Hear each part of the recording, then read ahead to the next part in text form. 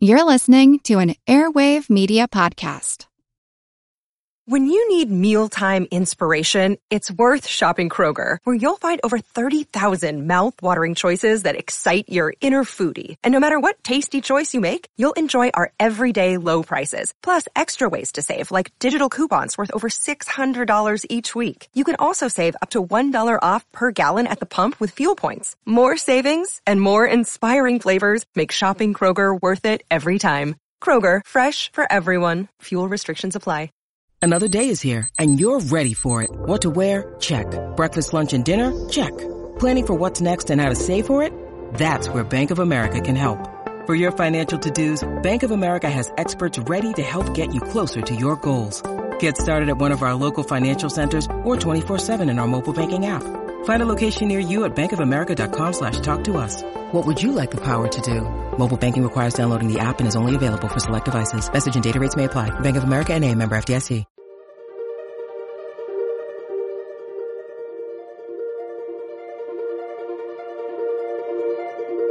Over 7 million different animals inhabit our planet. There's super moms all over the place. But this is here about super dads, sea dragons, and a little bit on seahorses. Yes. What can they teach us? And he provides oxygen and nutrition through basically a placenta-like structure until he gives birth. And he actually... That's insane. Many species are in crisis and need your help. Join the movement at allcreaturespod.com.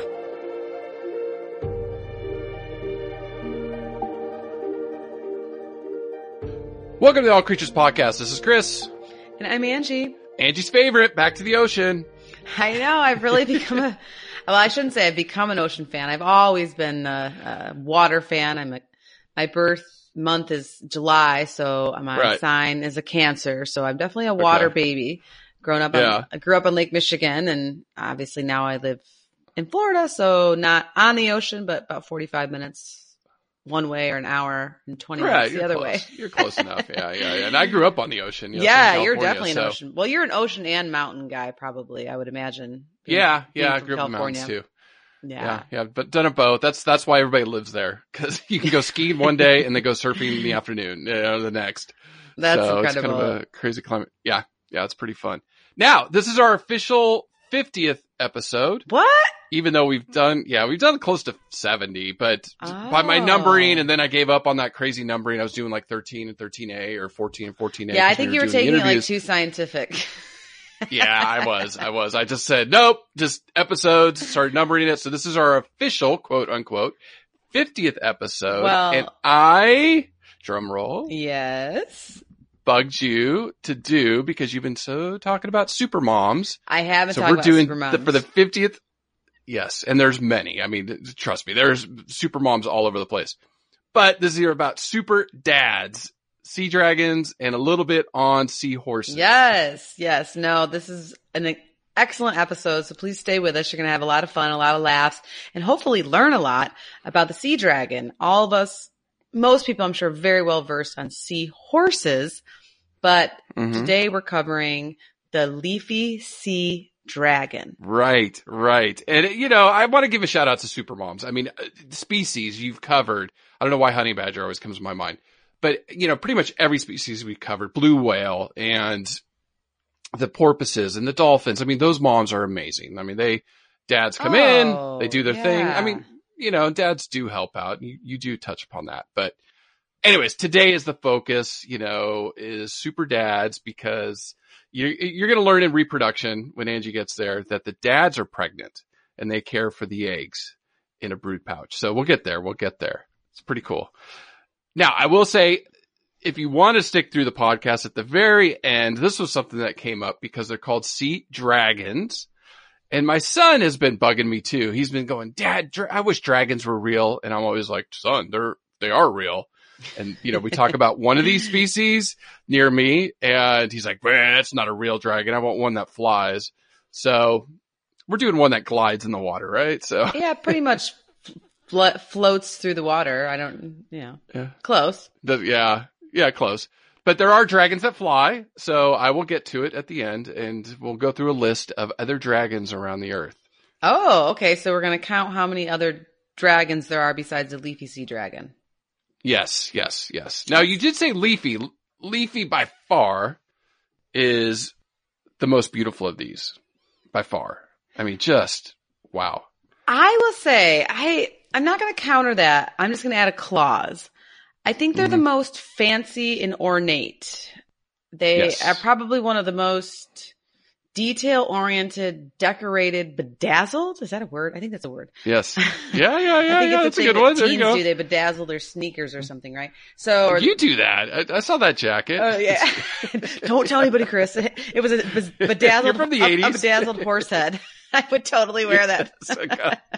Jeez. As long as it's not hot pink, but bedazzled like green and blue and purple. Horse jacket for sure. But, so the leafy is brilliant. It is ornate. It is delicate, intricate.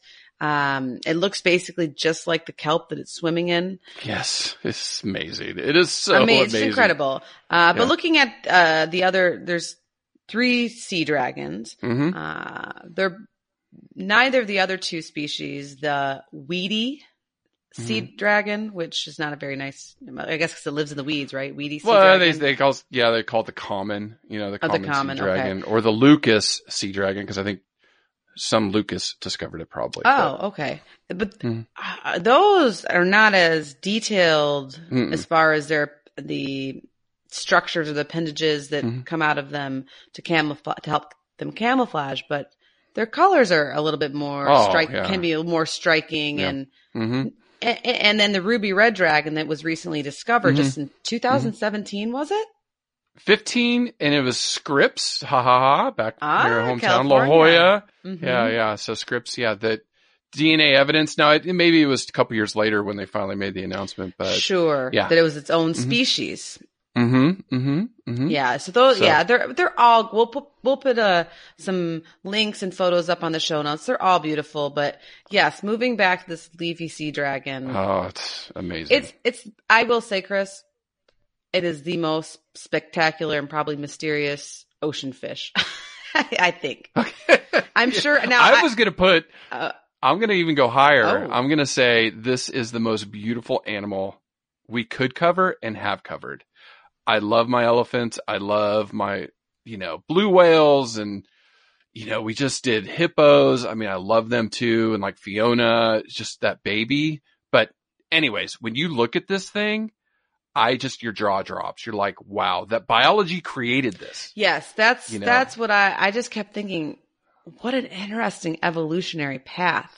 And it makes so much sense for where they live, but what a lot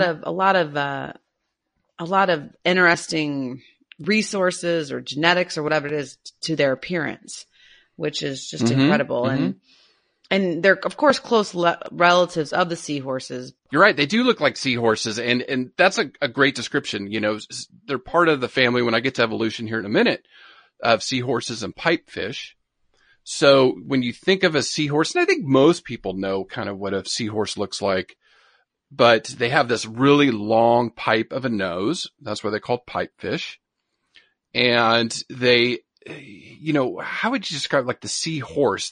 So like instead of a seahorse that's up and down, these ones are more sternal or on their stomachs. And the leafies are generally going to be brown or yellow in body color to even have a little olive tint to some of their appendages. And similar to seahorses, I would probably say they have a series of hard exoskeleton-like rings around its entire body. And of course its snout as well. But you're right, Chris. They almost look like they're on their belly. And then from almost every direction, they have these broad, flat appendages that look like branches of seaweed or plates that surround their body. Right. Absolutely, yeah. And along with these appendages, they have several sharp spines that can aid in the defense against predators. And some researchers do say that their color can vary depending on, of course, their diet and their location and environmental stressors. But most of the videos and photos I was looking at, they are this yellowish color, yellow greenish, yellow brown, to blend into the sea kelp or the sea grasses that they live in. It's almost like they got an S-shaped body, I guess. I'm just trying to think of, how to it's describe almost the like shape. I guess if you tipped maybe a seahorse forward, maybe on its belly. Yeah, that's a good way. That's a good way. Yeah. And they do have a couple interesting physiology. Their eyes are like chameleons and they can look in different directions. Oh, interesting. So one eye can be looking forward, one eye can be looking back, so they can move independent of each other. Yeah. And so they have really good eyesight. I will say too that their tails are not prehensile like a seahorse. Right. Like a seahorse can use that to grab. Yeah. That holds onto the grasses or whatever we've seen. Well, and Chris, I keep calling these beautiful structures that are growing out of their body or the tops, bottoms, sides as appendages, but that's inappropriate technically because they don't move. They're basically just like ornate branches with leaves. Yeah. It's just crazy. They don't move at all. And in general, the leafy sea dragon or sea dragons in general aren't huge swimmers. They're more like Chris mentioned earlier in the pod, floaters, but they have almost translucent fins behind, if you can imagine where their ears would be. I don't know if they actually have ears.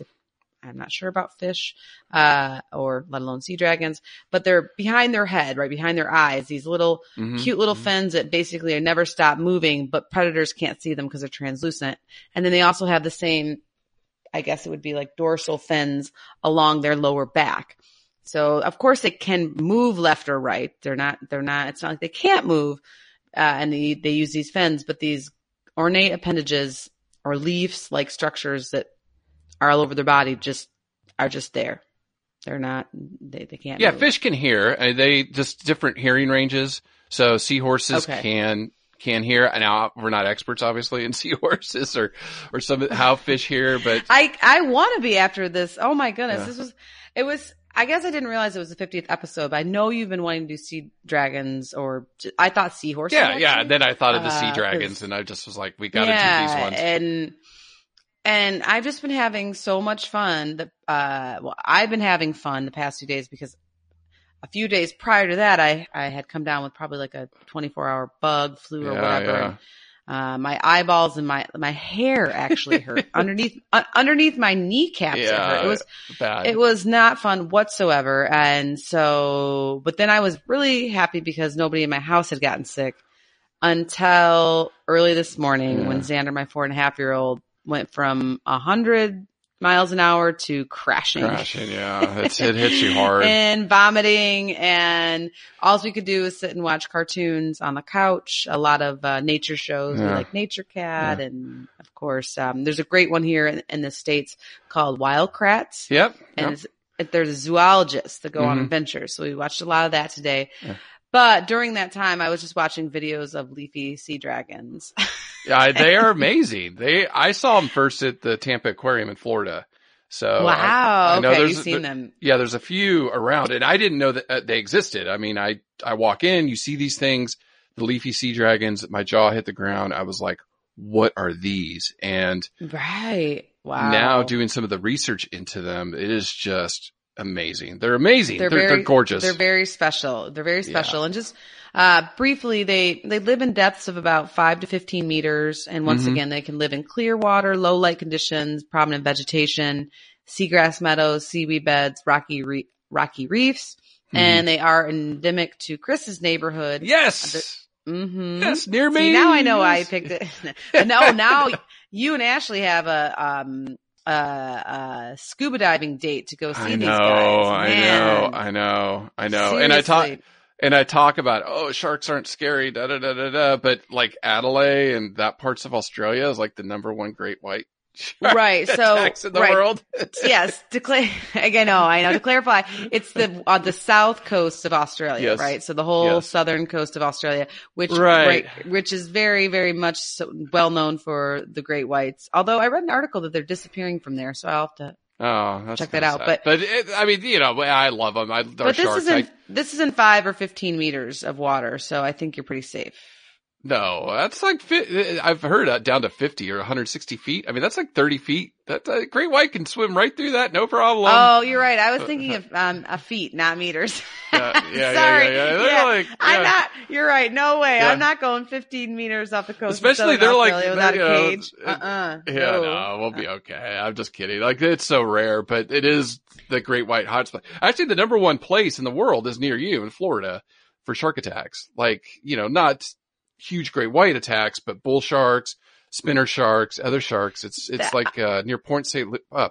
Lucie. Right. That's where they take a little bite of you and they're like, oh my God, you taste like a McDonald's hamburger, Chipotle, Starbucks coffee drink, and then they let go. We taste horrible. Exactly. To them. No, we taste horrible. It's like eating garbage. Exactly. Like, so I'm sure. So I know. Obviously it's scary to whoever it happens to, but yeah, I don't think there's a lot of fatalities due to sharks in Florida. No, it's really rare. One a year. And you're way more likely to die from being kicked by a cow. So there's that. This morning in New Zealand, some lady got trampled by cows and some guy like went to go help her in Auckland and there were cows rampaging all over the place. It was funny. Anyways, it made me think of, you know, it's sad, but the people that get killed by cows. I mean, cows are more dangerous than sharks.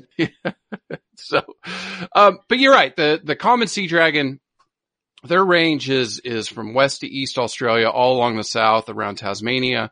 The leafy sea dragon, not quite far west or around Tasmania. Now again, Tasmania is the island that's part of southeast Australia. Under there's the strait and then the Tasmanian island.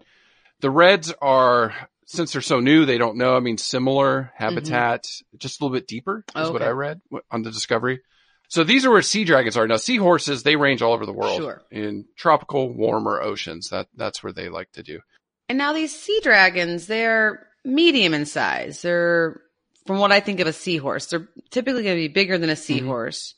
And they can grow up to 13.8 inches.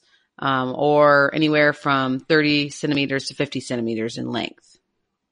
Or one website was nice. It said about the size of 2 teacups. It must have been an English website.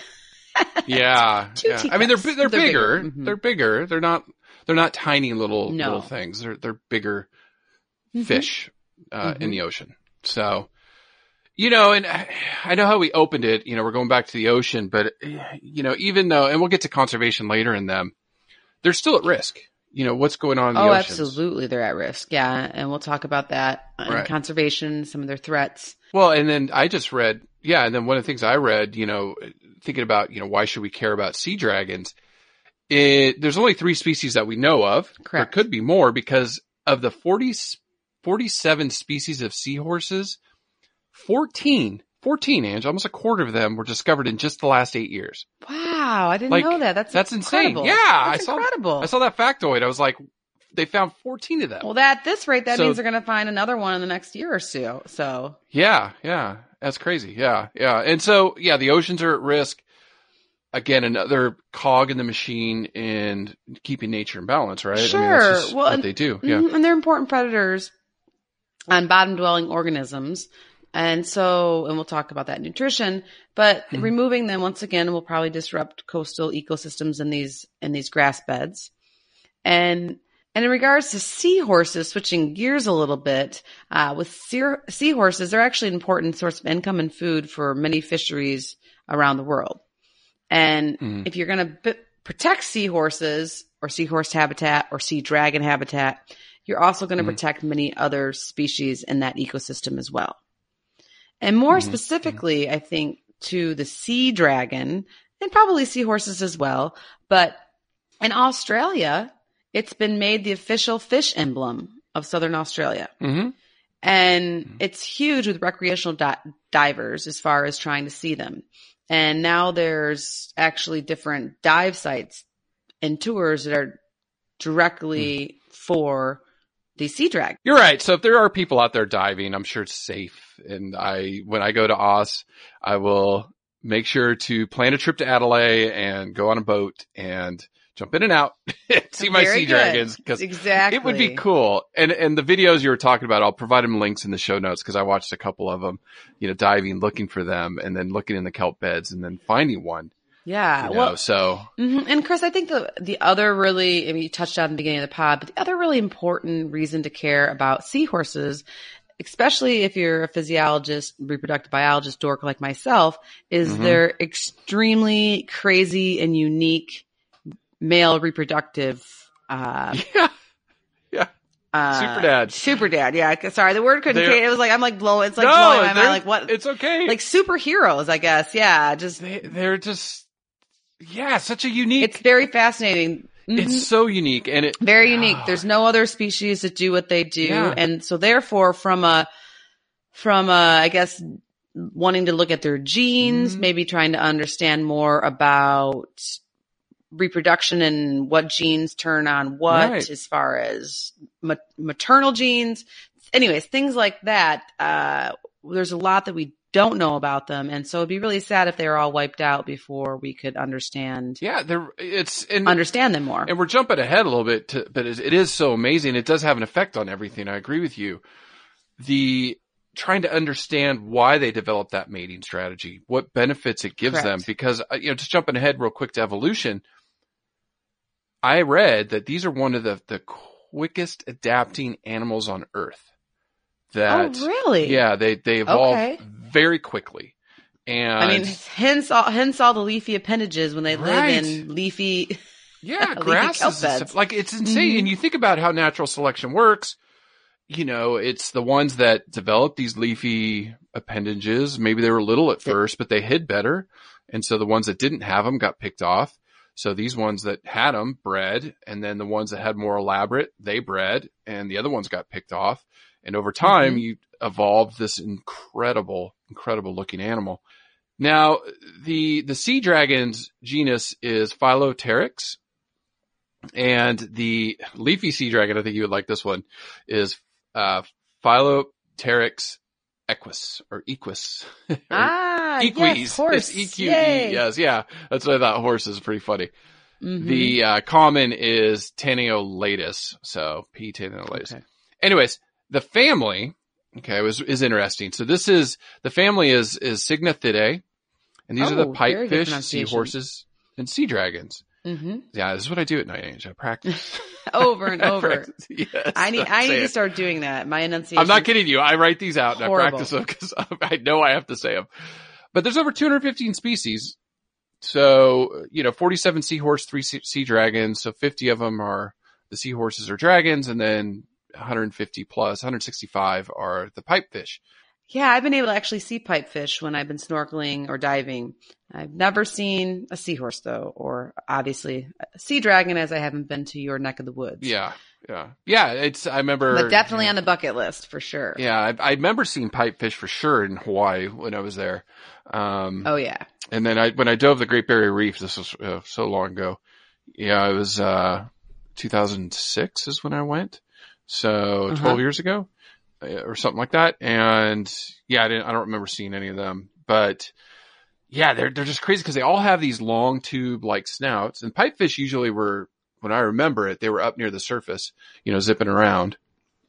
Yeah. But, it just makes them look so charming. This cute long nose. I mean, once again, I'm anthropomorphizing it with, putting my human Angie touch on it, but they're just it's almost like they have like a trumpet for a nose. Yeah, there you go. There you go. It's like a trumpet. Yeah. Yeah, it's so cute. Yeah, they're just the little tiny mouths, and like you said, that armor plating. They all kind of have that, and they're not strong swimmers. None of these are. No. And they live around reefs or kelp beds and in warmer oceans, and then they're all super dads, all of them. Pipefish too. So yes, they're all super dads for sure. Yeah. It's awesome. Now, the sea dragons, we'll get to conservation on them. They're not critically endangered, but there are many species of seahorses. So the one I looked at was the Greek 9-spine stickleback is critically endangered. Yeah. And, wow. Yeah. No, in fact, for as far as seahorses are concerned, there's 42 species of seahorses listed on the IUCN Red List of threatened species. Yeah. Yeah. So it's real crisis point in the oceans. And there's around 30 scientists that study wild seahorse populations around the world. Mm-hmm. So that's not very many. No, not really. For one like genus of animal, mm-hmm. Only 30. That's it. Correct. So, and yeah, that's kind of sad. Ugh. Because looking at their evolution, the sea dragons, these pipefish and seahorses, just to start out again, we've done some fish, but fish evolution spans over 400 million years, right? It's crazy. Long time ago. Yeah. They've been here forever. Yeah, long. Yeah, they've been here forever. Went through many mass extinctions and survived. The sea dragons are considered a bony fish. Mm-hmm. So, all of these. And like I said, they just adapt rapidly. Now, sea dragons obviously is going to be a lot harder as far as their evolution history because they're so few of them in a very specific region in Australia. Right. So don't have a lot of stuff on that. But seahorse evolution, there are some fossils that they have found. Now, the evolution of these seahorses and sea dragons started in Australia and Asia. Oh, interesting. So Australia is kind of moving up, right? The Australian continent and crashing into Asia. So they think... I did not know that. It makes sense, but... Yeah, so about 25 million years ago, when Australia collided with like New Guinea, it kind of raised the sea. And so it's made it shallower. And so now all of a sudden you had all these seagrasses that were kind of rising up. And so that really allowed seahorses to evolve. These pipefish that were there evolved into seahorses. And then, eventually seahorses have their prehensile tails where sea dragons don't. Right.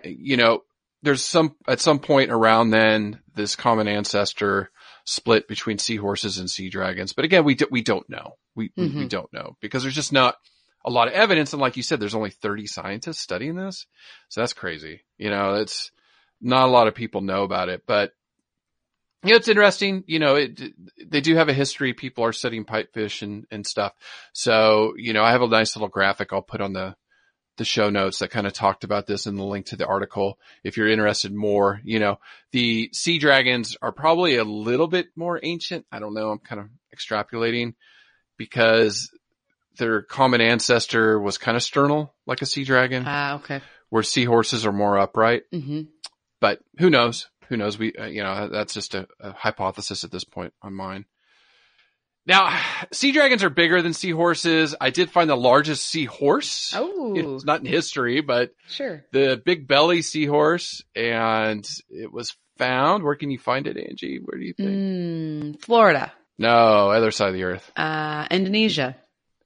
No, they're close. New Zealand. Australia, New Zealand. You guys get lots of cool stuff in your ocean. We have it's amazing down here. There's so much cool biology. They get about 35 centimeters, 14 inches. That's pretty big, but yeah. Sea dragons are still big. Yeah, it's a big seahorse. So there are big seahorses out there. So Angie, did you find any of it or anything on how long they live? The only thing I saw was in captivity. Some can live up to 9 years. I read about 7. About 5. Mm-hmm. And in the wild, they don't know. Some divers, I was watching a video of a diver that's been just independently looking at and keeping track of leafies. That's what they call leafy sea dragons, leafies. And he's been watching a pair that have been around of course, this is in the ocean, right? For 7 years. So, but in the wild, I don't think they know exactly. Yeah. How long? Now it's interesting because South Australia, that water's not warm. The water off New Zealand is not warm. The creeks, oh my God, they're freezing. Everything's freezing here. So South Australia is not warm? Yeah. So it's not tropical. It's not. It's kind of like where I'm at, near Auckland. So these, like the water temperatures, 14 to 19 C or 58 to 66 degrees Fahrenheit. So. Okay. Yeah. That's not. Yeah. You always think of, warm water with seahorses and reefs and stuff. That's wet. Yeah. That's wetsuit for sure. Mm-hmm. Oh yeah. Maybe 2 wetsuits. Yeah, no, the tropical portions of Australia is more the northern, the northern coast, the Gold Coast, up Brisbane, north and whatnot. Like you said, they do like 5 to 15 or 16 to 50 feet So there you go. Right. So 50 feet dive, Ange, is pretty deep. It's pretty deep. 5-story house. Here. I'm like, 5 to 15 feet. That's not a problem. I'll just snorkel that. Yeah. Oops. Hashtag mom brain. Yeah, that's all right. That's all right. You had a busy day with the boys. They have seen some as deep as 30 meters or 100 feet. So yeah, that's deep. They now what's interesting with the video, the one I was looking at, it's these two divers that are looking for the sea dragon. Mm-hmm. And they finally find one. They're looking in the kelp bed. And they find one. And that's interesting because females have their territory is roughly, if it's similar like seahorses, about 100 square meters or 328 feet. So that's pretty big. Yeah, that's a big territory. Male territory is about 50 square meters, so they overlap a lot, right? Sure, that makes sense, yeah. Yeah. So, when you're diving for them or looking for them, you're not going to see, 100 sea dragons in one location. No. You see one here, one over there, one over there. Yeah. Mm-hmm. Yeah. So they're really spread out. Now, I did have to look this up because I knew I was excited to ask. What do you call a group of seahorses or dragons? A herd? Yeah, geez, that was too easy. Boo. Yes, a herd of seahorses. You're talking to the horse girl over here. I know. I thought it was funny though. Yeah, they do call them a herd. I guess with the dragons, maybe I'd call it like a scare of dragons, or I don't know. There's stuff. Yeah, there's a fun group stuff of dragons. you could do with that. Yeah. Well, I got a list of dragons at the end, so we'll pick another one and then we'll see what cool names. Awesome. They come up with. Yeah. These have really no known predators. I guess they've evolved again to have really good defenses. Because nobody can see them. I mean, how well, you can, a predator can't find them. They camouflage so well. So probably or if they do attack them. Right. They have all these. You said earlier. Yeah. They have, besides the appendages, they have some spines. Was it spines? Yeah. Yeah. And armor. Yeah. And armor. So it protects it. Mm-hmm. Mm-hmm. So the only thing I read about predation with them is the young could be eaten by other fish. Yeah. I mean, that's a problem of any young fish out there for sure. Yeah, I know. God. And then probably humans are definitely a threat of, or were a threat of theirs. They were being snatched up for aquariums left and right. Mm-hmm. But we'll talk about a little bit more on conservation, but the Australian government stood up and put the kaputs on that. Thank you, Australia. Between you and your platypus and your sea dragons. Yeah, they don't mess around, man. Yeah, we want to see those. And the salty crocs. We got to do salty crocs. Or alligators. That would be fun. Yeah, everything in Australia will kill you except these guys. Yeah.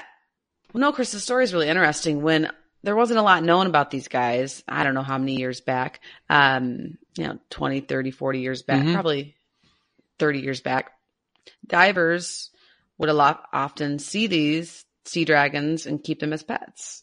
Obviously lovers of the ocean. These are once again, if you haven't already Googled them, hope if you're driving, you haven't, you'll wait till you get parked somewhere, but, or look at our show notes, but they're gorgeous. They're stunning. And so I can understand why people would be tempted to do that. But because of that, the IUCN had listed them as near threatened.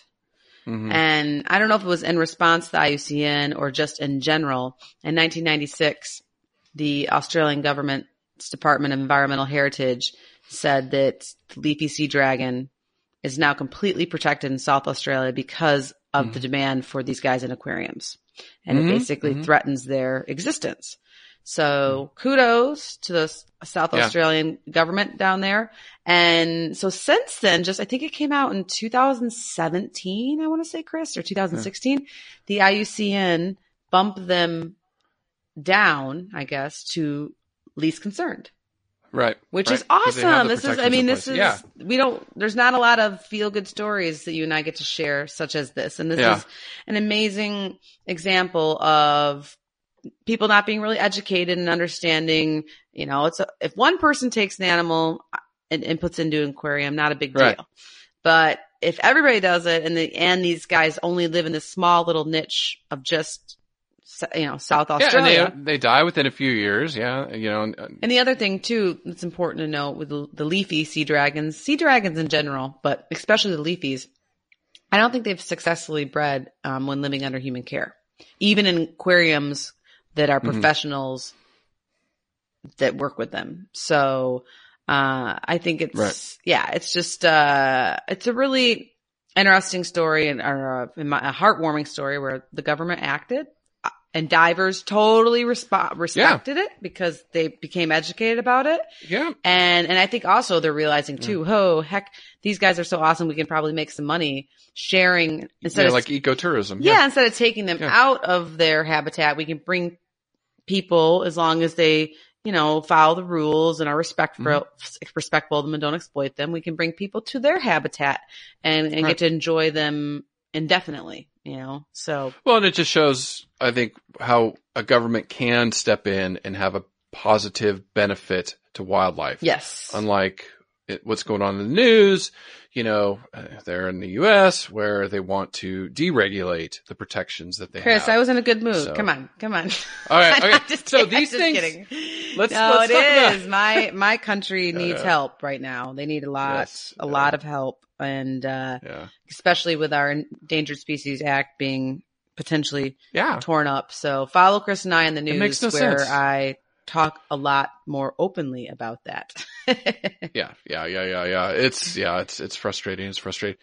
The diet of these is really mysis shrimp or small shrimps and other small invertebrates. Mm-hmm. Yep. Is kind of what they're always hunting for. Now they will eat about 30 to 50 times a day is what I read. They don't have teeth, but this was cool. Again, how evolution works. These long snouts have a purpose. And really what it is they shoot it into crevices, maybe in those kelp beds in between, somewhere the kelp's growing or whatnot.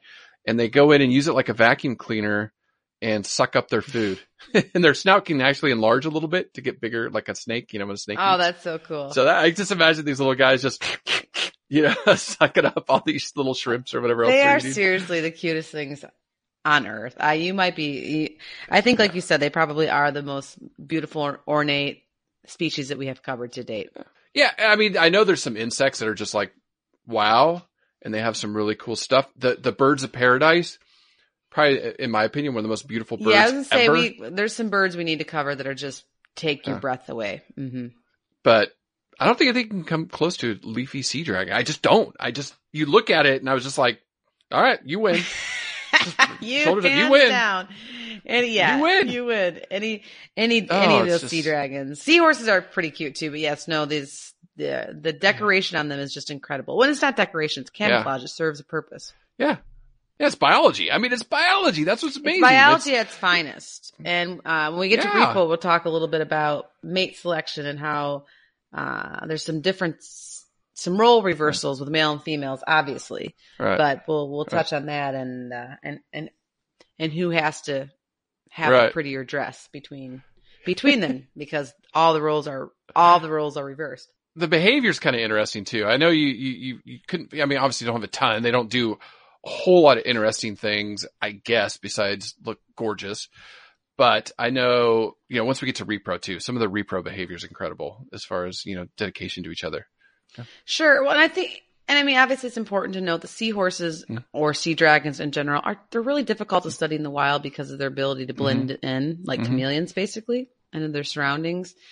But obviously studying them when they, living under human care from the divers. And I mean, people have looked at them and like Chris said, it probably looks like they're not doing a lot. These leafy appendages aren't used for swimming. So in order to move, they use these two fins in the one pectoral and one dorsal. But obviously they have some feeding behaviors like Chris said, and they have been known to swim alone or in pairs. And I was trying for the reproductive research behavior, I was trying to learn more about that. And yes, we don't know much about leafies with that. But interestingly enough, one of the video that I was watching who dives with them all the time for 7 years, they have names and there is a couple that's been like pretty much monogamous for 7 years. So I think we're just starting to learn more about them. And I know typically with seahorses, they will be monogamous just for a season, for like they don't, they're not polyandrous. They don't have lots of, or are polygynous. What would it, there's not lots of women coming and laying eggs. It's not a free for all, right? They're just one on one, right? One on one.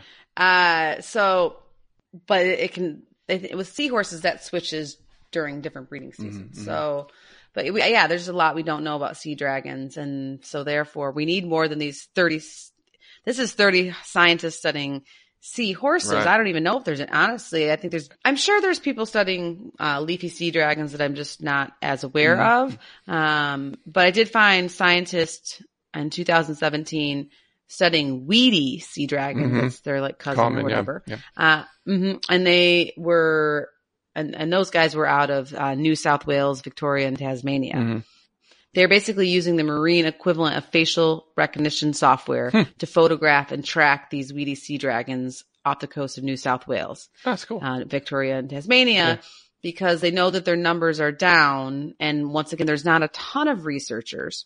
So they basically use citizen science and, of course, their own scientists too, to take pictures of the weedy sea dragons and then trying to help get a count to see if any of them were repeat or not repeat.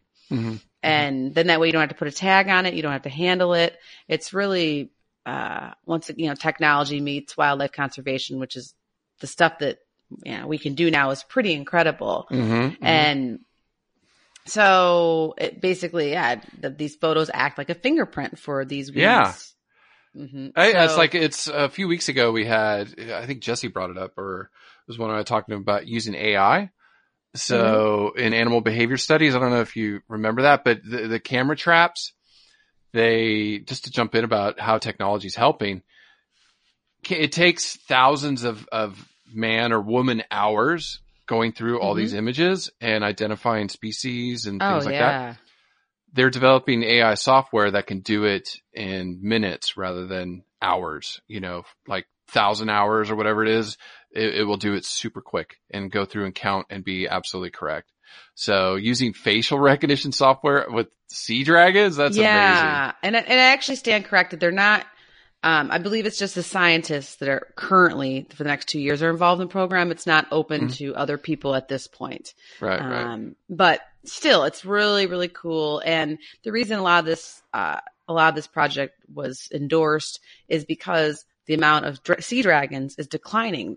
There's actually a popular dive site off of, it's called Barrenjoey Head in Sydney's northernmost point. And it was called Dragon Alley. But the species is like not even really around there anymore. Right. So I think that's where scientists said, hey, we better start counting these guys and paying more attention to them. And hopefully not only with them studying and taking more photos of weedy sea dragons, just in general, hopefully they'll be learning more too about their behavior and where they are currently, where the populations are at. Because every little bit helps. But, right. Yeah. I mean, Yeah. But Chris, drum roll, what we do know about seahorses and their thus sea dragons is their very, very unique reproduction. Their mating occurs during the summer months, which is our winter months, summer months in Australia. It's winter right now. It is winter. It's getting warmer though a little bit today. The sea dragons are not mating right now. However, it is very unique. It is. And we're always PG-13 when we get to repro. It's, the normal mating strategy for most animals. Now there are some differences, like say fish. A female will go, the two fish will mate. So the female will lay the eggs, the male will lay the sperm on top of the eggs, they fertilize, now you have fertilized eggs. That happens in some amphibian species. But you go from insects all the way up the chain. Most mating strategies are the males depositing their gametes inside the females. Correct. Where her eggs are that become fertilized and, like copulation, things like that. That is their normal breeding strategy. It is completely reversed in pipefish, seahorses, and sea dragons. Yes. The female deposits her eggs in the male's brood pouch. Mm-hmm. Yep. And then he'll fertilize them there. Yeah. Yeah. She uses what's it called? An ovipositor to, make sense to deposit her ova into the male. And so for male seahorses, they have like a special, it's called a brooding pouch. That kind of, I like that name. Yeah. I know. That provides. Makes me think of kangaroos. Yeah, it does. It really does. Yeah. But it's like on their belly area basically. And it's a pouch that provides protection, gas exchange, osmoregulation, and even some amount of basically provisioning for the embryos developing inside during the quote unquote gestation period. Yeah. And so he's pregnant. Yes. He's pregnant. Yes. I mean, he's basically pregnant.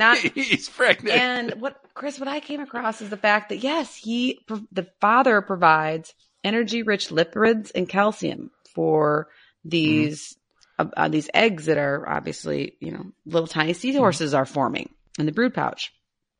And the other thing, Chris, that was just blew my mind, and I need more time to study this, so we might have to do part 2, just seahorse reproduction for dorks like ourselves. It's crazy. But it's crazy. The male, it was crazy. Check this out.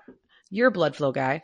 The male keeps blood flowing around the embryos. He controls the salt concentrations in the pouch, and he provides oxygen and nutrition through basically a placenta-like structure until he gives birth. And he actually, it's insane. And he it's actually insane. has he has like contractions for up to 12 hours to like shoot these little babies out of his belly. He is super dad. There's nobody else on earth. This guy is super dad. Totally super. This family is super family. The sea dragons, seahorses, and pipefish. Now, keep in mind, I've been talking about the seahorse. Generically speaking, because the sea dragon's a little bit different. Okay. Instead of a pouch, and Chris, there's a video you'll have to put on our show notes because I just watched it and was like, had my mind blown. But instead of the pouch, the seahorses have, male sea dragons have like a spongy, broody patch on the underside of the tail where the females, when they deposit their bright pink eggs during mating season, and then the male dragons wrinkle their tails and turn it into like little tiny cups. It almost looks like suction cups holding it, each individual egg. And for sea dragons, the leafy sea dragon, the female is going to deposit about 200 embryos on the surface of his tail. And offspring stay there for 4 to 6 weeks until they hatch. It's so long too. And that process, this poor super dad, that process, wait for it, several days. Come here, buddy. I shouldn't feel too bad for him. There's so many directions we could take. I was say both of my births took, depending on what your definition of several days are, but mine took, I would say, it's not a couple days. It's not giving birth like human women or most mammals. But it is. So. I mean, the male has like all these capillaries on his tail, then they swell and they wrinkle and they basically make egg cups. And it's just, I'm sitting here thinking as a scientist, why, right? I mean, just the biology behind it. The answer I didn't find, and I guess I always forget, I go down one road and then I forget the road I did not go down, and I wish I would have now, but I don't know how the male's sperm is getting then to these eggs. Right. Like, where's it coming out of? Question. Does he have like a, what is like a penis-like structure? Obviously not. And then and down by the tail, it makes a little more sense. But like when they're actually for the seahorse, I guess. Anyways, science. You get one answer, and then you have like 14 more questions. That's the story of my life. Anyways, but briefly, once the young are born, and young seahorses, do you know what they're called? Foals? Close. A fry. A fry. Oh yeah, fish fry. A fry of sea dragons or seahorses. Yeah. Once they're born, their yolk sac that they provides nutrients for the first couple days. But the newborns can swim and hunt successfully, and they grow a little bit each year. But yeah, what I really want to touch on though is that if we think about this reversal, like you said, male pregnancy. Now, technical sea dragon experts they don't know if a pregnancy is the right term for a dragon. Okay. As compared to the seahorse. I think in the seahorse scientific community, it's fine to say that the male seahorse is pregnant. Like that's an acceptable term. But in sea dragons, it's questionable. But what we do know is there's definitely obviously a role reversal, a huge and sexual related behaviors. And so interestingly enough, the females exhibit a competitive behavior that's normally what males would have to do. And Chris, this is what you'll like, buddy. Okay. So with that being said, the male ends up being the choosy one. All right. It's about time. Which is normally the females. Yes. And can you think of any other species where females fight over males besides humans, I guess sometimes, but like as far as in the natural world, I can't really think of anything that's like the females will fight over the right to mate with the male. Some birds. Okay. Maybe some birds. Maybe. I don't know. I mean, off the top, I just know that male birds have more of the pretty plumage, right? But they're attracting a female, right? I mean, that's what, like the birds of paradise, they're dancing and doing all that crazy stuff. Yeah, no, you're right. Sorry. Yeah, I don't know. If anybody knows. Hashtag mom brain. No. I can't think of it either. If anybody knows that they're listening, they could let us know, drop us a line of any of the sometimes the females are bigger and definitely there's females that have a lot of male-ish roles. Hyena comes to mind. But no, and it's really interesting. I guess hyenas would be one. Okay. Maybe. Okay. Oh, and Chris, this is funny. So for pipefish, they have the ability to use resources differently for broods of offspring. So pipefish, once again, a little bit different, but the males of this species have been known not to take care of offspring that come from a mother that they're not that particularly fond of. Screw you. Isn't that? They're like, I don't like you. You were mean to me. Poor little babies. We don't make pretty babies. But, so the males will put more resources into broods from larger, more attractive females. Okay. And they also, interestingly enough, they also don't put as much effort into ensuring the survival of a brood if they just hatched a successful, healthy brood. So that makes sense. Like the pressure's down. But that's pipefish. And I think they're obviously, once again, they're a little bit more studied. Yeah. I mean, it's some of those behaviors may be probably observed at least, Right. But once again, from an evolutionary or biology, ecology standpoint, these sea dragons, seahorses, and pipefish are really exciting to study as far as like a sex role reversal. And it's such a unique opportunity to understand sexual selection. And we're just, especially with the leafy sea dragon or sea dragons in general. I mean, we're just at the very tip of even understanding what's going on. Yeah. It's, it always comes down to funding too, but it's with conservation. I mean, again, the oceans are in crisis.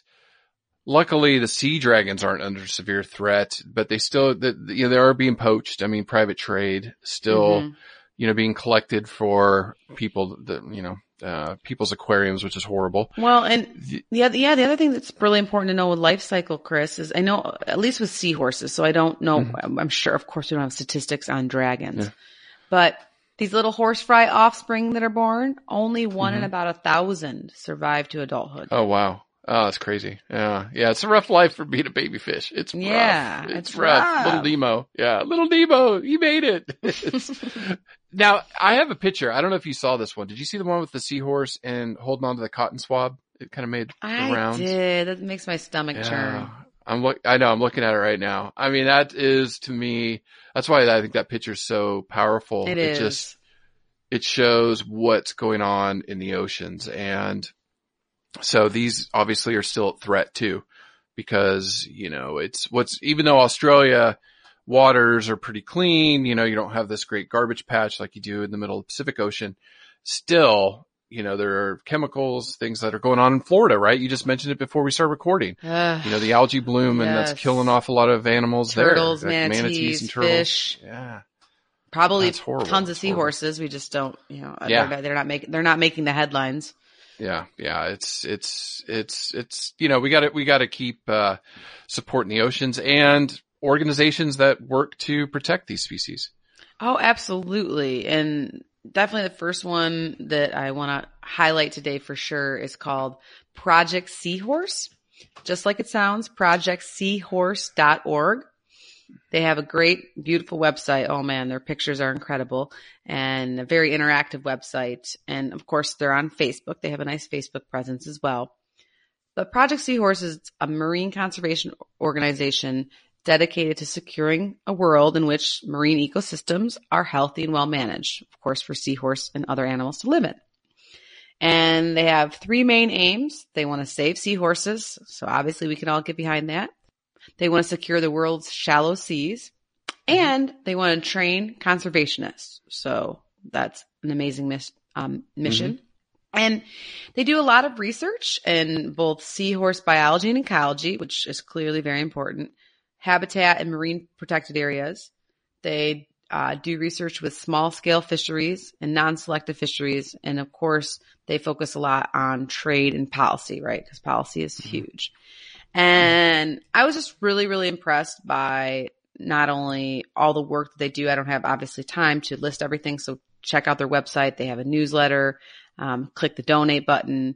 But throughout the years since they've been in existence, they have done a lot. They've developed research and management options to drive recovery of actual seahorse populations around the world. So they're global. They're not just in one location. Because like you said, seahorses live in oceans all over the world. Yeah, and all over. All over. And they protected a lot of different areas, and they've empowered coalitions of many poor fishing families in Asia to help them out financially. And they have, of course, worked with groups that are fighting against the basically Chinese medicine and medicinal trade. And then they've done a lot with policy and regulations for marine fish and exports globally. So yeah, and that's a good one. Yeah. And for everybody listening too, if you check out Project Seahorse, they have a lot of citizen science options. So you could potentially get involved as well. And they have different ways to go about doing that. So, and they love seahorses. Yeah, it's always nice. Yeah, it's nice if you're a diver, you listen to this podcast and you see a seahorse, you could go to Project Seahorse. I bet you that's probably one of the things that they do. And you report it and what it looked like. And that way they can start tracking some populations. And they have a lot of education on there about why I care about seahorses. I mean, I think it's pretty easy once you see them, how cute they are. Yeah. But yeah, and they give you lots of tips and clues and how to get involved. So please check them out for sure. Like them on Facebook and save seahorses. Yay. And sea dragons. So I couldn't find a sea dragon specific site. So, somebody needs to start one. And yeah, I know. And let me know. But what I did find that I thought was kind of cool is the SEA Aquarium. So it spells C, but it's SEA Aquarium Marine Life Park in Singapore. They are part of the World Resorts. Oh, I gotta go there. Worlds in Sentosa. And yeah, so just real quick, sorry, Singapore, just because I was talking about it a couple weeks ago and our friends from Florida visited, and the wife always, she travels to Singapore, and I'm like, oh, we got to meet you there. Singapore, it's a city, it's its own little entity, right? Country. And it is so green. And at the end of Planet Earth 2, Angie, I don't know if you saw it yet, but the end, they talk about human effects. Singapore, they're growing these buildings with trees in them. Awesome. On their porches, trees and put plants. So they're making these eco-friendly buildings. Oh, that's amazing. So yeah, Singapore's I gotta go there. Yeah, well, you should go there because, weedy sea dragons, that's the other one we talked about a little bit on the podcast. Only a limited number of aquariums worldwide have been able to breed them under human care. Currently, there are no reports of leafy sea dragons being able to breed under human care, but currently the team at the CSE.E.A Aquarium Marine Life Park in Singapore is currently attempting to replicate the precise conditions found in their natural environment in order to develop a successful breeding program to learn more about them. So, and then they also have a nice Facebook presence called Guardians of the Sea, and that's SEAA. So yeah, when you go there, check them out. And the aquarium is supposed to be one of the largest and biggest and best in the world, which is probably why they're tackling this mission to try to breed leafy sea dragons. And so hopefully in the future they'll have good success doing about that, because that will help in their conservation efforts. Speaking of conservation efforts, I think this, week, whenever we do ocean, I always think, okay, what can I suggest to help, conserve water? So this week I was kind of thinking, focus on the yard. If you do live in a place where you have a yard, or even if you have potted plants, on a deck somewhere, say you live in an apartment building and you have potted plants. So some of the things you can do to help reduce water loss. And so I know Angie's got a pretty good yard there. So I expect you and John to be busy next weekend, because you should be mulching around your trees and plants. So instead of just bare soil, that makes sense. That will, keeps the moisture. Yeah. Protects the moisture. That way you don't have to water as often, and helps protect that. I go, in the United States, we go to Home Depot or Lowe's and buy the big bags of mulch. They're cheap, and, spread it around. It made it look pretty, things like that. So that will help. Here's some tips. Yeah, maybe John should be listening to this one. So water your lawn only when needed. Now we don't need it here. Yeah, I know. We're lucky. I know, because it rains so much too. But most lawns only need 1 inch or 2.5 centimeters per week. I did not know that. So 1 inch of rain or water per week. Okay. So, or 2.5 centimeters for friends outside the U.S. Now, I didn't know this either. How do you know if your lawn needs to be watered? Well, if you go step on it, okay, and if it springs back up, you don't need to water it. There's plenty of moisture. If it stays flat, then you probably need to water your lawn. Okay. That means they're thirsty. That makes sense. Also, mow above 3 inches or 7.5 centimeters. It drives me crazy here in New Zealand, especially with our, we're renting, we have to mow all the time, and everybody cuts their lawns so short here. It's like, that's no good. Yeah. It's like carpet grass. No, it's got to be 3 inches or more. That helps, preserve water and moisture. Correct. So there you go. Mulch. That's great. So I want you and John mulching this weekend, if you guys are feeling good, and water the lawn only when needed, 1 inch per week or 2.5 centimeters. So there you go. And especially if you live, I think, in a drought type place, look into natural plants and grass species that don't need much water to begin with. Right. Native then species. That way you don't have to that native species. That way you don't have to keep up with the Joneses, right? Yeah. It's I think, especially like a decade ago, and seeing Las Vegas there in Nevada in the U.S. desert, and people just watering like crazy. And they're in this drought. And I know Lake Mead got dangerously low, and it's just, somebody needs to come up with some, if you're that desperate for grass, out in the desert, somebody needs to come up with some synthetic roll out plastic grass. You don't need a lawn in the desert. Make a little natural landscape, that kind of makes sense. All right. So the question, how many dragons are there, Angie? Oh, how many can you name? Okay. Yeah. How many can you name? Let's see on my list. Well, okay. So there's the leafy sea dragon. Okay. You got sea dragons. One. Okay. Do each species count or no? Just sea dragons? Yeah, there you go. It's sea dragons. Okay. Dragons there's one. A dragonfly. Okay. Two. I used to take care of at the zoo bearded dragons. Bearded dragons. I love my bearded dragons. Oh, okay. They had such personalities. Yeah. And then Komodo dragon. There you go. Okay. I was waiting. There you go. Dr. And Angie. I feel like I'm out. Yeah. Okay. That's fine. Cause those are the ones I knew about, so that's fine. So Komodo dragon, that's the one my son, he always goes, I wish dragons were real. And I'm like, they are. Ha ha ha. And he's always like, not that one, because I was telling Komodo dragon. Yeah. Okay. We've got to cover that one. That one's pretty, I've got to meet a Komodo dragon up in personal. It's pretty cool. Yeah, and they only live on the Komodo Island. Like, it's that one area on Earth, but they're pretty nasty. Now, bearded dragons, like you said, sometimes people keep them as pets. They're from Australia. Dragonflies are everywhere. I love dragonflies. Except Antarctica. So they're not in Antarctica. Fun fact, I didn't know that. Now, the reason they're called dragonflies, this was a little nice factoid, is because in England, they looked at them and it's the way they fly, and they fly kind of like zipping around their acrobatics when they're catching their prey. So they thought that looked like a dragon. That's where they got their name, dragonfly. Chris, very interesting. Thanks. Okay. Yeah, I like it. All right, now here's a couple other ones. Dragon snake, which looks really cool. Indonesia, Malaysia, scales are like a dragon. This one, oh my God, the shocking pink dragon millipede from Southeast Asia. Wow. Looks gnarly. I bet. Looks gnarly. Put a picture up for sure. Yeah, it's like, stay away from me. I'm poisonous. But pink, don't eat me. And poisonous? Yeah. I love it. It's pretty that. Now, the flying dragon. I don't know. Do you remember that one? I've seen this one. I don't know if it's in Planet Earth 2. Like a squirrel? Or the first Planet Earth.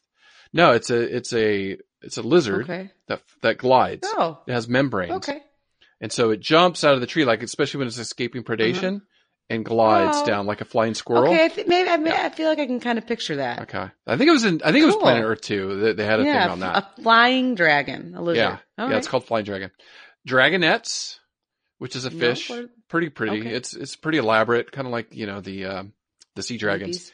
Now this one looks scary, and it's from the deep sea in the Atlantic, and it's called the black dragonfish.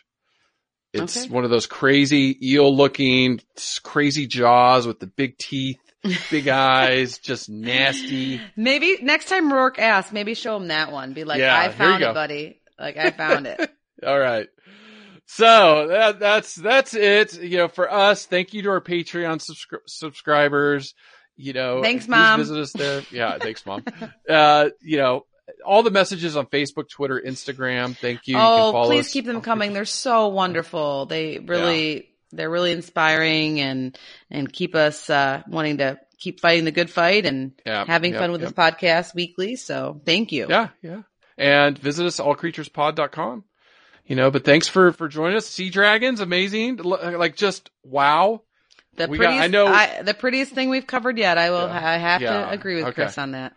All right. So send us tell us first, besides hyenas, any other female mate, or females fighting over males. That's the homework for the listeners. Okay. And then, and, any prettier animal on Earth than a sea dragon. Ooh, there's a challenge. Yeah, put that on Facebook too. That's a really good challenge. Yeah. Show us the prettiest animal on Earth. And it's not a naked mole rat. I will tell you that. Hey, Corbin had naked mole rats on Good Morning America or whatever one he goes on all the time. Oh, he did? He did. He was pretty cool. He was promoting them, and I don't know if the people on there fell in love with him, but he did a good job attempting to make them, and they were pretty cute. Walking around the table. They were pretty cute. I think it's our podcast. Thanks, Corbin. Thanks for listening, learning about naked mole rats, and now get some sea dragons. Yes, sea dragons. Good luck. All right, take care. Bye. Listen, learn, share. Join the movement at allcreaturespod.com.